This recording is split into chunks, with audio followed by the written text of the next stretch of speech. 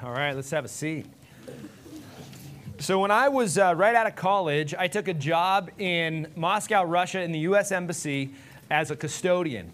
The thing was, we had 5 floors that Americans had to clean. You needed top secret security clearance, and we had one custodian for each floor, and it took about an hour and a half to clean a floor. And so the rest of the day, we would sit in a closet. It was just what we were told to do. So we would sit in a closet and talk, and I built a relationship with the other custodians, and there was one, his name was Eric, and he was dead set that evolution was true and there was no God, and we would talk about that, and he'd get mad and leave. And then there was another older lady in her 60s, compared to me, I was 22, she was in her 60s, and I remember one day we were talking about God and Jesus, and she seemed interested, so I kept talking, and I grabbed my Bible, and I shared with her, the truth of the gospel. For by grace you have been saved through faith. For God so loved the world that he gave his only son, that whoever believes in him will not perish. And I laid out the gospel, and she's smiling and nodding, and at the end I said, "So, what do you think?" She's like, "It's great that you found your way." No, you missed the point where Jesus says, "I am the way, the truth, and the life. No one comes to the Father but through me." She said, "No, there's many roads, and they all lead to the same place. Everybody's getting to the top of the mountain. It's just however you want to get there. And you found your way, and that's great." And of course, for me, I'm like, I just wasted half an hour. And we kept having conversations, but she never quite got there. Then, years later, I become a pastor, involved in church, and within the church, I start hearing this coming up of, oh yeah, everybody is going to make it to heaven. Within the church, it's called universalism, the idea that everybody is going to heaven, believing that because Jesus died for everybody, everybody's going to heaven regardless of accepting him or placing their faith in him or not. Maybe you've heard this. This is one of the greatest stumbling blocks for people coming to faith, is how could a good God send people to hell? And I've heard this often, you probably have too, talking to people, well, I believe in God, but I believe he's good, so I don't think he's going to judge.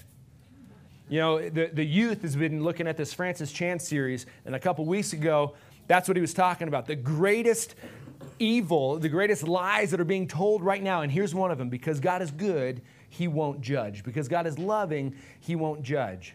And in this series, as we're surveying the Gospel of Luke, so feel free to turn to Luke chapter 16, Luke is actually uniquely addressing some of these questions. Luke, maybe on purpose, maybe not on purpose, the Holy Spirit's working, lays out the answers to some of these great questions. The first week we looked at, did the resurrection actually happen? Well, we saw that it did actually happen. Then we looked at the story of the Good Samaritan, that, well, because Christians are hypocrites, the gospel can't be true. And we looked at actually the gospel is true, although Christians can be hypocritical. That doesn't negate what God has done, because his command for us who love him is to walk in holiness and loving others. And then last week we looked at the problem of evil. That since evil exists, God is either not good or not all powerful. But Alex did a great job pointing to, God is sovereign. Evil is a result of sin, original sin and ongoing sin, but God is still sovereign over it. And God will use the evil for his own good, although evil still happens. And so today, here's the big question is, how can a good God send people to hell? So turn to Luke 16. We're going to be starting in verse 19-ish. But let's set the context for this real quick. Jesus, here in the Gospel of Luke, is speaking frequently to Pharisees. These are the religious leaders. Pharisees are scribes. These would be like pastors or priests, the leaders of the Jewish church, the synagogue. So these are the leaders, the elite. They know the Bible. They're very spiritual. Others look at them as, super spiritual. That's who Jesus kind of has it out for. And here's who he's speaking to, because they have a problem. Their problem is they're lovers of money. They're not lovers of God, although they're very spiritual. They're very legalistic and ritualistic. They don't actually love God. And so Jesus is poking holes in their religion. And 2 weeks ago with the Good Samaritan, he's saying, okay, here's the priest, like the highest of the high, not even saved. Oh, but here's the Levite that helps them, also not saved, because their heart hadn't been changed toward God. So here, again, He's speaking to Pharisees. So look, we're going to start in Luke 16:14 to set the context. It says, the Pharisees, who were lovers of money, remember that's key, heard all these things, and they ridiculed him. And he, this is Jesus, said to them, you are those who justify yourselves before men, but God knows your hearts. For what is exalted among men is an abomination in the sight of God. The law and the prophets were until John. Since then, the good news of the kingdom of God is preached, and everyone forces his way into it. But it is easier for heaven and earth to pass away than for one dot of the law to become void. So here's the context. Before we can talk about the idea of heaven and hell, this is actually Jesus' main point.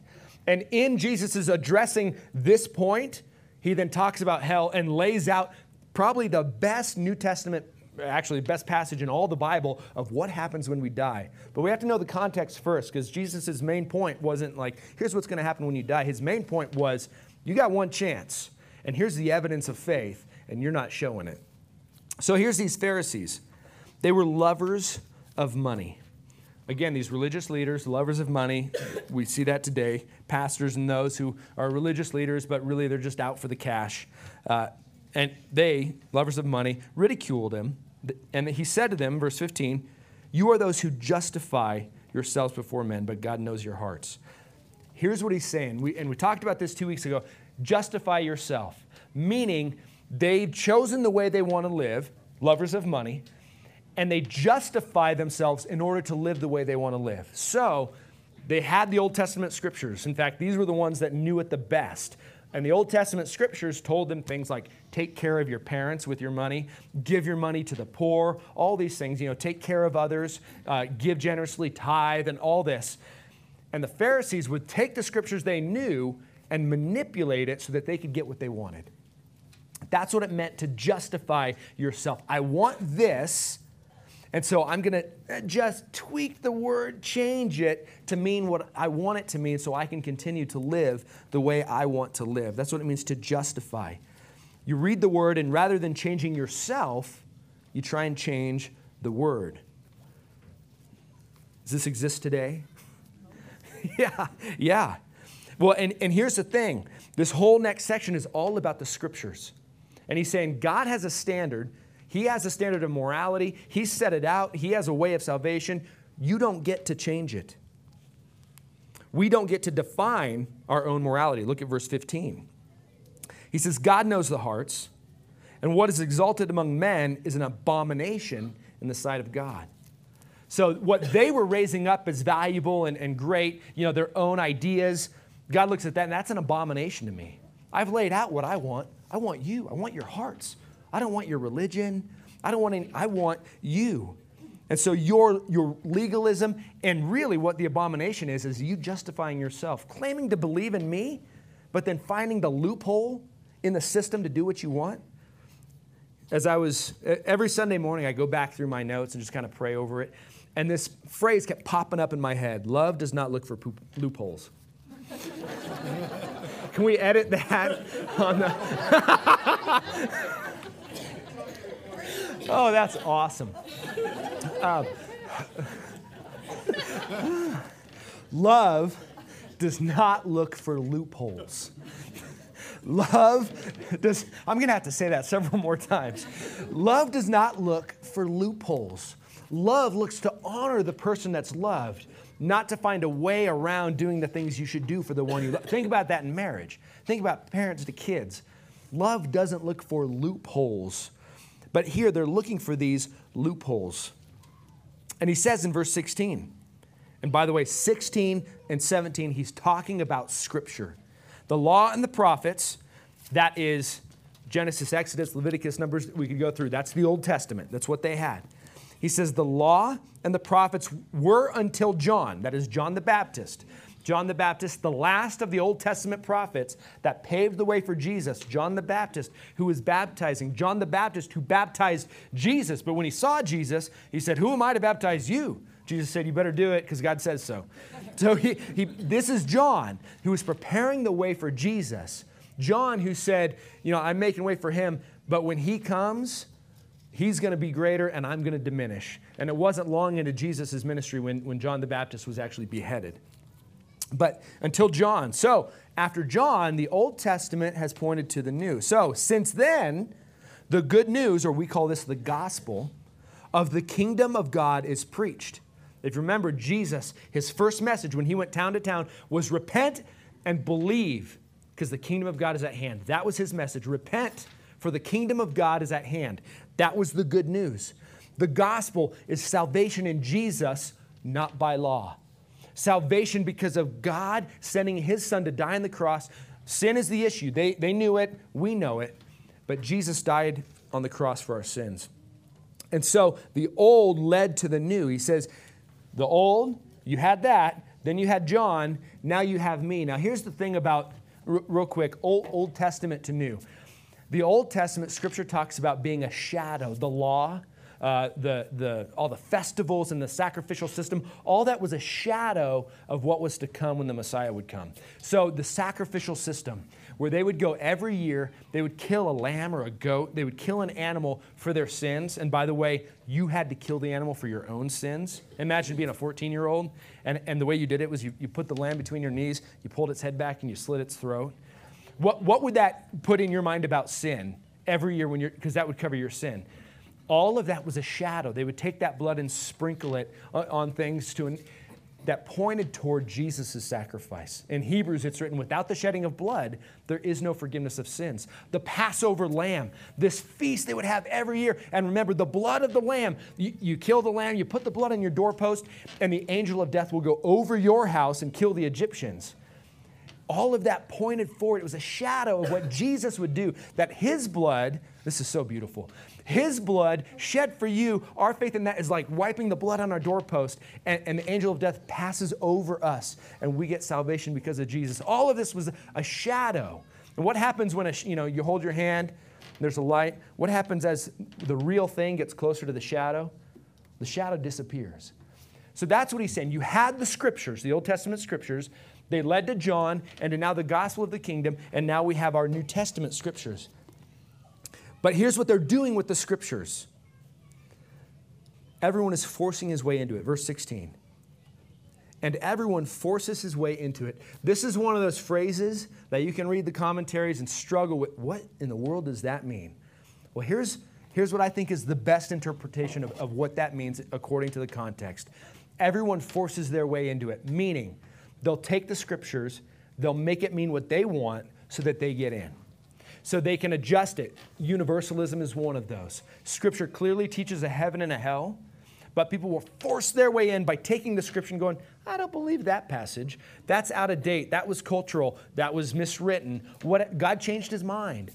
And they're forcing their way into it. And you can take that even beyond to those who don't believe, or those who would say all roads lead to heaven. They're coming up with their own philosophies and ideas so that they feel content to live their life and then pass their death. And Jesus is saying, they're forcing their way into it, but they aren't really. They might feel good about themselves, but truth is still truth, and truth is absolute. You cannot change the Word of God. Calling a dog a cat does not make it so. So he gives us the example in verse 18. He says, I'm going to give you an example of what you guys are doing.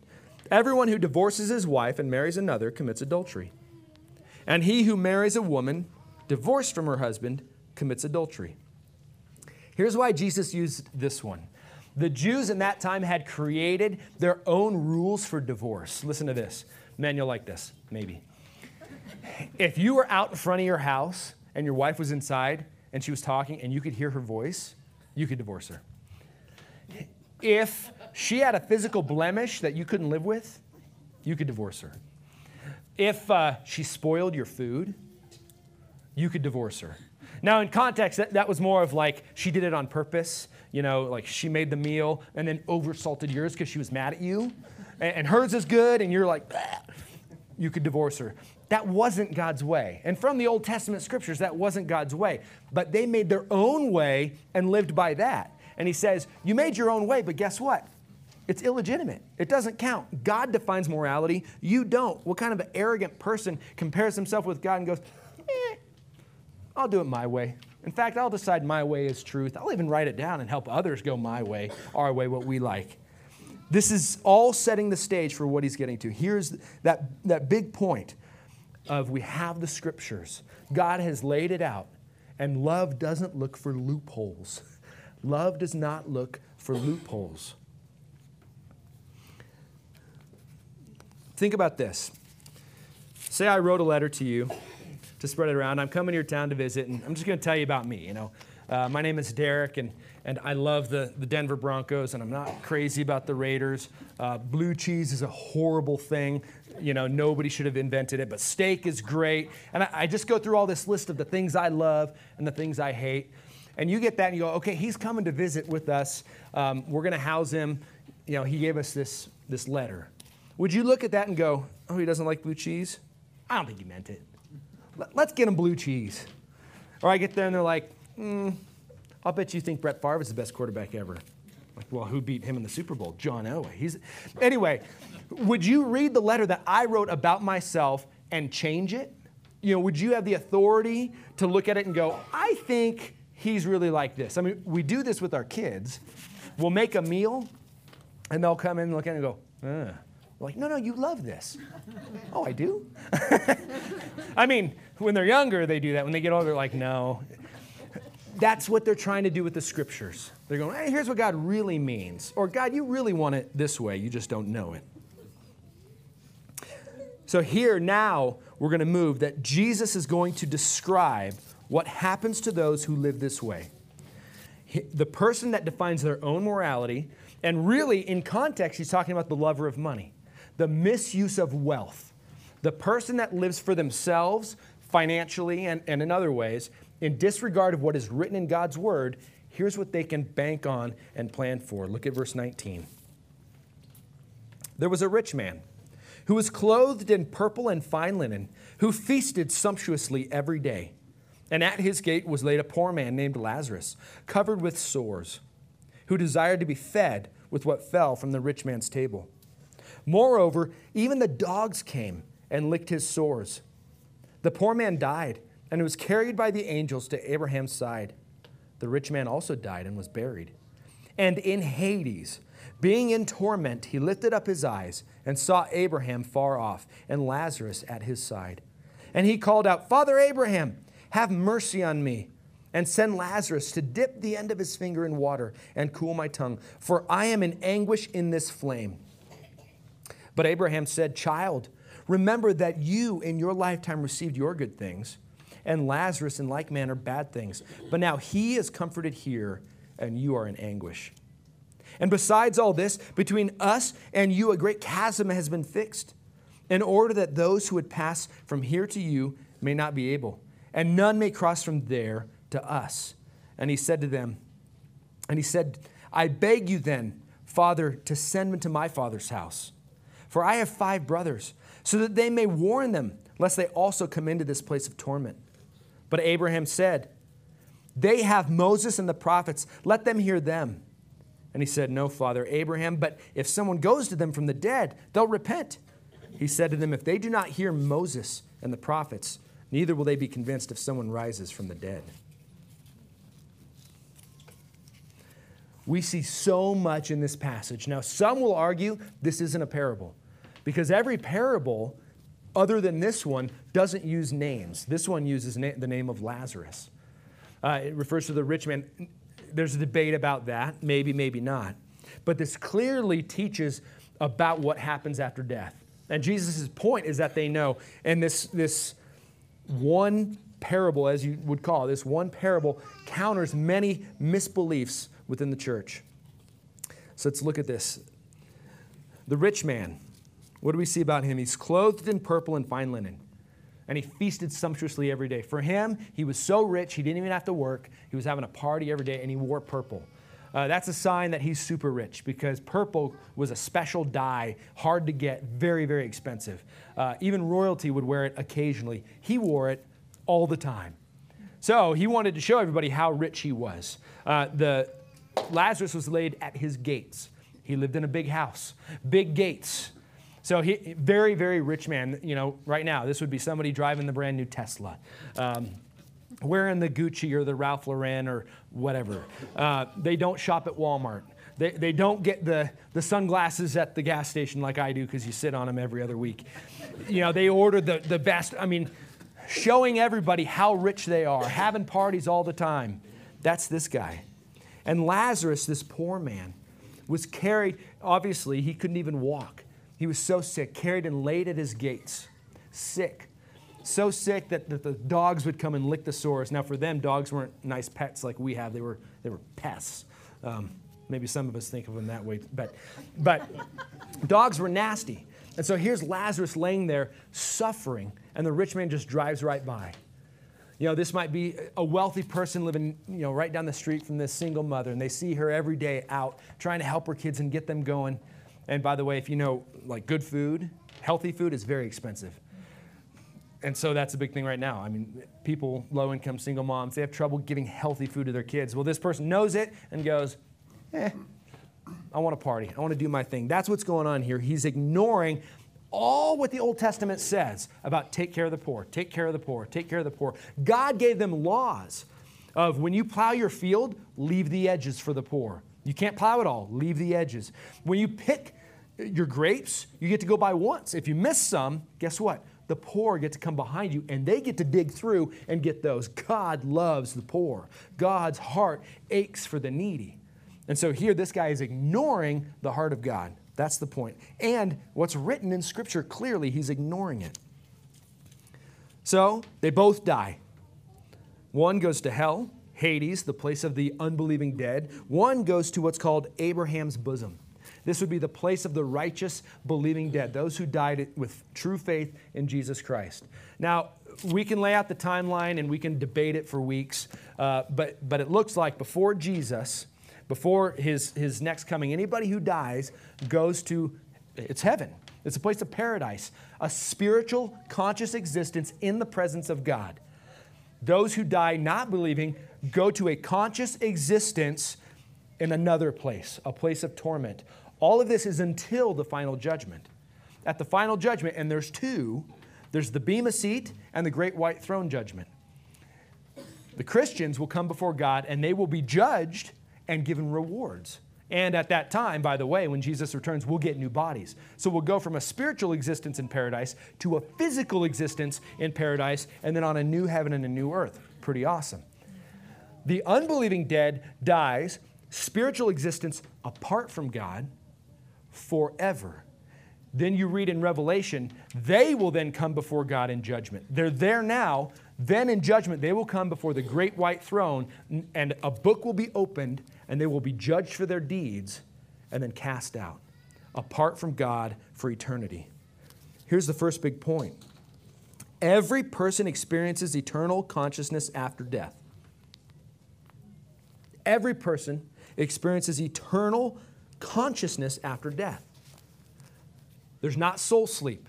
Some would believe that we just go to sleep and in the end we awake. No.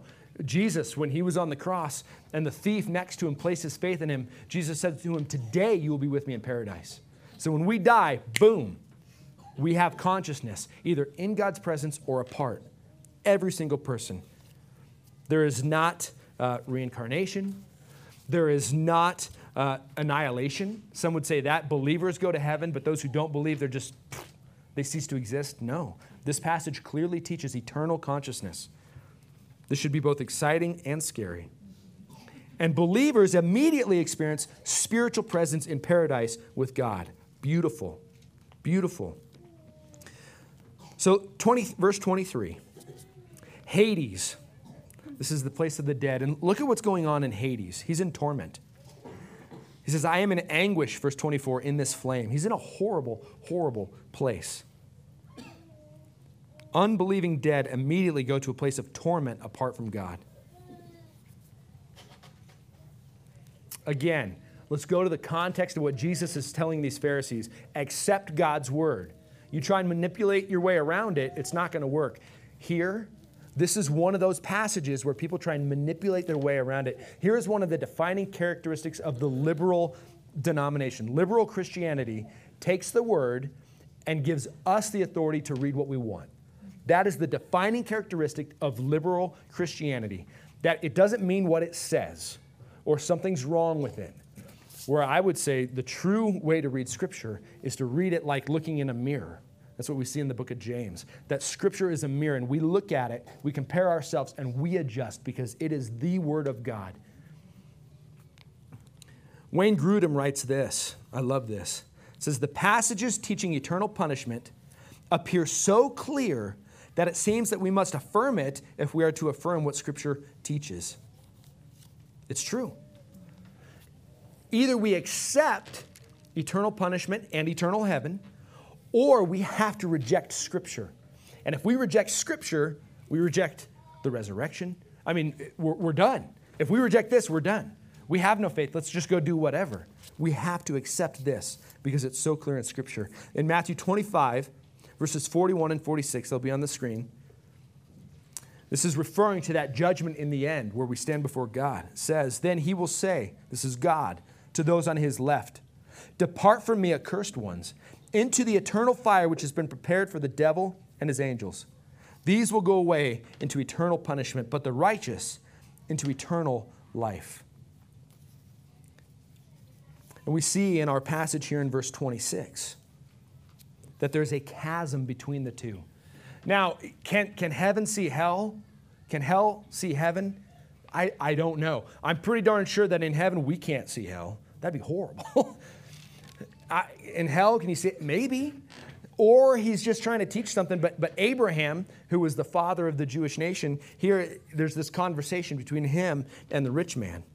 And he says, we can't get to you even if we wanted. And you can't get to us. Here's the clear thing. There's no going between them. Death is it. That is it. There is no purgatory. There is no place to go to get better and maybe earn your way to heaven. There's no place to go to and hope that people who are still alive on earth will pray you into heaven. It's eternal. There is no second chance. Scripture is clear that after death, all chances are gone. Hebrews 9:27. It is appointed for men to die once, and after that comes judgment. 2 Corinthians 5:10. For we must all appear before the judgment seat of Christ, so that each one may be recompensed for his deeds in the body. Again, no second chance. So, what does the rich man then ask for? Verse 27. And he said then, I beg you, Father, send him to my father's house, that is Lazarus. For I have 5 brothers. He says, basically send him to go share. He's dead. He'll come back to life and go share the gospel. But what is he told in verse 29? But Abraham said, they have Moses and the prophets. Let them hear them. They have the Scriptures. They don't need signs and wonders. They don't need miracles. They don't need this magical presentation of the gospel because they have the Scriptures. And the Scriptures clearly point to Jesus. We saw this earlier in our study of Luke, that there were these 2 guys after Jesus' resurrection walking along, and Jesus comes with them, and they don't recognize him. And Jesus then starts telling them all the things in the Old Testament that pointed to what would come. And their heart was burning. The truth was already there. They just needed to understand it and accept it. There is no second chance. Signs and wonders won't do it, because if a person desires to live their own way and reject Scripture, then miracles will not convince them of the truth of the gospel. Miracles won't convince them. Just look at all the Gospels. Jesus performed miracle after miracle after miracle, and most did not believe. In fact, when he died, after that, there were 122 in a room waiting for the Holy Spirit. It's possible there were only 122 faithful followers of Jesus after 3 years of ministry. And many saw his miracles and rejected him. People will not believe because of miracles. Here's another kind of side note. People in hell are asking for evangelism. You see that? This guy is in hell asking that his family will be evangelized. Someone needs to go tell them the truth because this place stinks. In Scripture, because he keeps referring back to Scripture, in Scripture there are so many warnings. Listen to this. There's so many warnings about heaven, hell, judgment, punishment, God's grace, so many that if you were to drive from here to San Francisco, every single mile, there's a giant sign saying, turn back. Don't go there. Turn back. Every mile from here to San Francisco, that's how many scriptures there are warning of the truth. So like I said, to reject it, we must reject Scripture. If we accept Scripture, we must accept this to be true. If we reject this truth, it means Scripture's not true. He lays it out, though. Moses and the prophets, Scripture. Now, there's the passage. Lays it out clearly. But I want to just ask this. If God is good, He won't send people to hell. If God is good, He won't punish. Let's think about that for just a minute. God is just. Imagine we have a judge at a courthouse, and before him comes a serial killer who's killed 100 children, and he's found guilty. Everybody finds him guilty. He's clearly guilty, and he stands before the judge, and the judge says, you know what, because I'm good and loving, you're guilty, but you're free to go. What would we think about that judge? Would we call that judge good and loving? Absolutely not. We want our judges to dole out justice. So clearly, if God is good and just, He can't ignore sin. And our sin is much more significant than we realize. And Scripture tells us the wages of sin is death, but the free gift of God is eternal life. So let's keep our logic consistent. All have sinned and fallen short of the glory of God. All have sinned. So if God is just, He must punish. So now let's go to the next question. Is God fair? Now, you parents have heard this all the time. It's not fair. It's not fair. Life's not fair. Maybe you've heard that. Life's not fair. Is God fair? Have you thought about this? God is not fair. And thank God He isn't. Because fairness would be all of us eternally separated from Him in hell. That's fairness. I mean, I've shared this before, but if you could see my own heart and my own past, you wouldn't come here. But if I could see yours, we wouldn't let you in. Because all of us have sinned. We all deserve hell, and we know it. If God was fair, that's where we would be going. Jesus, the Son of God, lived perfectly, never sinned. Jesus, who deserved all glory, honor, and praise. Jesus, who deserved all riches, lived humbly, poorly, was beaten to an inch of His life, was put on the cross where He took the sin of humanity. He didn't deserve it. We did. That's not fair. God's not fair, but He's gracious. He's gracious. And how is God just? Because He can't ignore sin. He can't ignore the punishment we deserve, so He gave it to Jesus. Jesus could take it because He was perfect. Nobody else could take it. God is still just, but He's not fair. He's still just by taking what we deserved and giving it to Jesus, laying on Him, and Jesus willingly took it. I mean, the night before He was betrayed, He prayed, God, if there's another way, take it away. Let's do it a different way. God said, no, I need you to do it this way. And so He did. And on the cross, He said, it is finished. And when it was finished, all our sins were laid on Him. Amazing. God is just. God is just. He had to do that. Without the shedding of blood, there is no forgiveness of sins. But God is not fair. And what is His point? In all of Scripture, what does God want from us? He wants us. The greatest commandment is that you love God with all your heart, soul, mind, and strength. Everything. That's the greatest commandment. Jesus said, eternal life is this, that you know the Father and Jesus Christ whom He has sent. He wants a relationship. He doesn't want our religious obedience. He wants our love. And love does not look for loopholes. Love accepts God at His word. What's our application? I just wrote down a couple questions. Does this clear truth about heaven and hell give you hope and excitement or fear? Does it give you hope and excitement or fear? When you look at your own life, are you looking for the loopholes in Scripture? Are you asking the question, how close can I get to the line without crossing it? Or are you saying, because I love you, God, I want to live your way for your glory? And we're not perfect. We're not perfect. But is He Lord?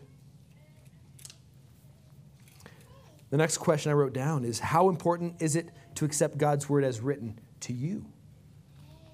Do you read it compare yourself, and then ask the Holy Spirit to change you to align? Or do you look at it and go, oh, I really want to do my thing, and so you try and justify yourself? And then let's go to the main context here. How's your use of wealth? By the way, we in this country, we're all pretty rich. How is your use of wealth? How is your stewardship of what God has given you? Do you care about others? Are you a generous and sacrificial giver, not because God needs your money, but because you love Him, and He's already given you everything, and so we give back? How are you using your wealth, your finances?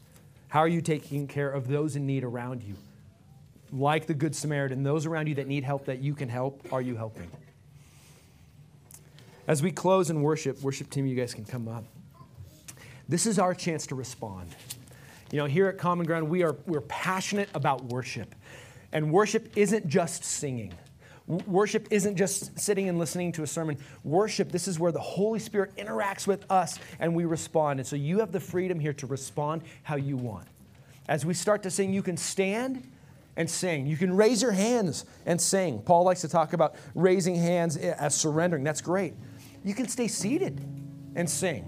You can stay seated and not sing. You can bow your head and pray. You can get on your knees and repent. We're going to have the pits in the back, people available to pray. Preston and Linda will be back there. Here they are.